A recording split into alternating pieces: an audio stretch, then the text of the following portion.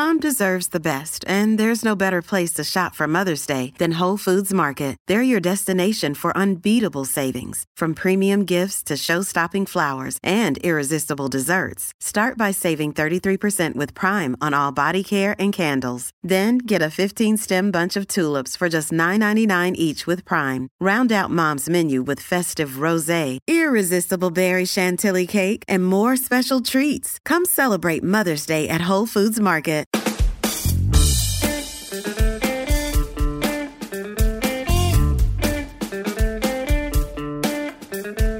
In today's story, a Spokane brewmaster creates a side hustle crafting syrups to be used in cocktails, baked goods, and more. Now, this story brings up an important issue for anyone interested in selling some kind of food or beverage product. Food and beverage, we could say. Unlike lots of other projects, businesses, and ideas, there is a certain amount of legality involved in this industry. What I mean is that in a lot of cases, you can't just start selling a food and beverage product without jumping through some hoops in terms of inspections and certifications. You can sometimes do it on a very small level, but if you're going to grow that business at all, or you'd like the option to at some point, there often are some things you need to take care of. But how do you figure out what inspections and certifications you need? You don't want to get in trouble, but you also don't want to get bogged down. So we're going to talk about that at the end of the story, and I'll give you 3 tips to make it easier.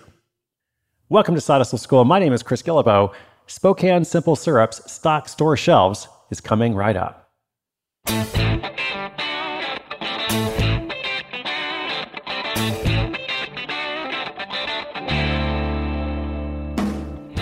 Dylan Huser was a full-time brewmaster at a Spokane, Washington brewery for many years. He also enjoyed making his own beer on the side and joined a homebrew club known as WORT, or Warriors of the Rotating Tap, in his spare time. When he wasn't working on new concoctions and recipes, he spent his time hanging out at Dry Fly Distillery next door. He became friends with the team at Dry Fly and chatted with them often about all things brewing. When it was time for them to expand their operations and open a tasting room, they decided they wanted to have a house ginger beer. Now, if anybody's not familiar, ginger beer is a non-alcoholic beverage made by fermenting ginger, yeast, and sugar. Dylan jumped on the opportunity and began testing out different flavors and ratios. He enjoyed the process, but hauling around large kegs to and from the distillery was exhausting. This got him thinking, what if he could make something that had the flavor of ginger beer, but without the weight or time commitment of brewing it? He began to experiment further and came up with a recipe for making a craft syrup that could be used in cocktails or mixed with soda water.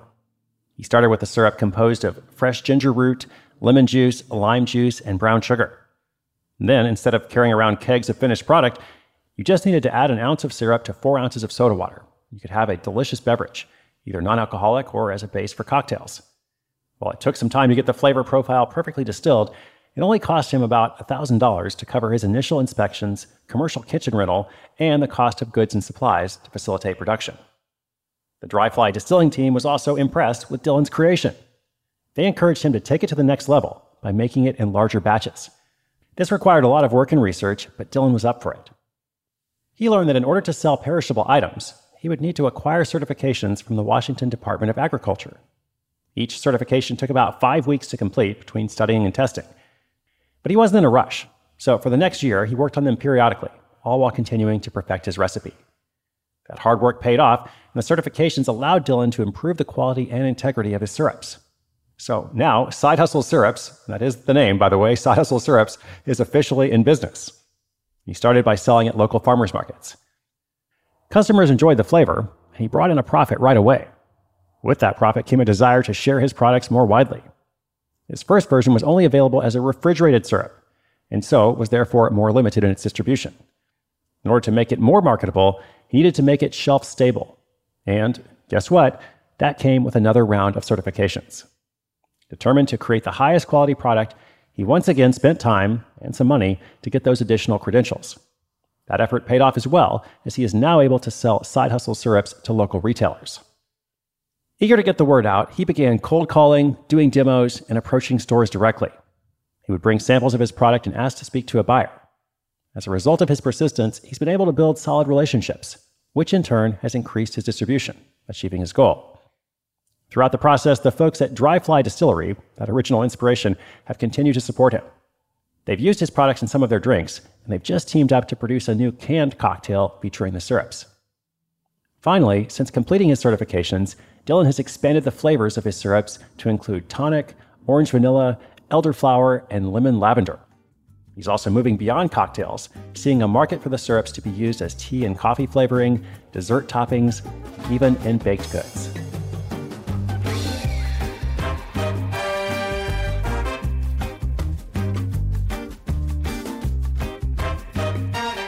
All right, so if you have the desire to make your own, simple syrup or something totally different, let's say something food and beverage related, how do you figure out what the necessary inspections, certifications, requirements are? A couple things you can do, actually 3 steps. First thing is read up on cottage laws in your state. Cottage laws often allow people to produce small amounts of food and beverage for sale without going through a lot of process. For example, if you are selling at a farmer's market, if you are selling out of your home, etc., often there are limits in terms of how much you're able to sell. It may be a dollar limit or a quantity limit, perhaps something else, but the point is you may be able to avoid some of that. Now, as I said, if you're going to grow or scale, you won't be able to avoid it. So the next thing you can do is check with any local food startup hubs or incubators or commercial kitchens. If you're going to start working with a commercial kitchen, the people there, both the people who are running it and anyone else who's renting space there, are probably a good resource to ask. What are the necessary things I have to do? And then lastly, once you discover the need for one particular requirement, whether it's a simple business license that you need to pay for or some kind of certification that you actually have to go through, like what Dylan had to do, then ask that office or that government department, whoever the official or the contact is, if there's anything else they know of that you should be doing or that you should know about. Because often the local contact will at least be aware of what the state or province or national requirements are. If nothing else, they can point you in the right direction. By the way, this is always a good question to ask anyway. In general, is there anything else I should know? Is there anything else I should be doing? Not just in the food and beverage world, but whenever you're kind of moving into a new industry and just trying to figure stuff out, ask people, what should I know that I don't know? Or what have I not asked about that's important for me to be aware of? All right, congratulations to Dylan. I look forward to trying these side hustle syrups at some point. And listeners, inspiration is good, but inspiration with action is better. Today's show notes are at sidehustleschool.com/1040. That is 1040. I'll be back tomorrow. Thank you so much for listening. My name is Chris Guillebeau. This is Side Hustle School.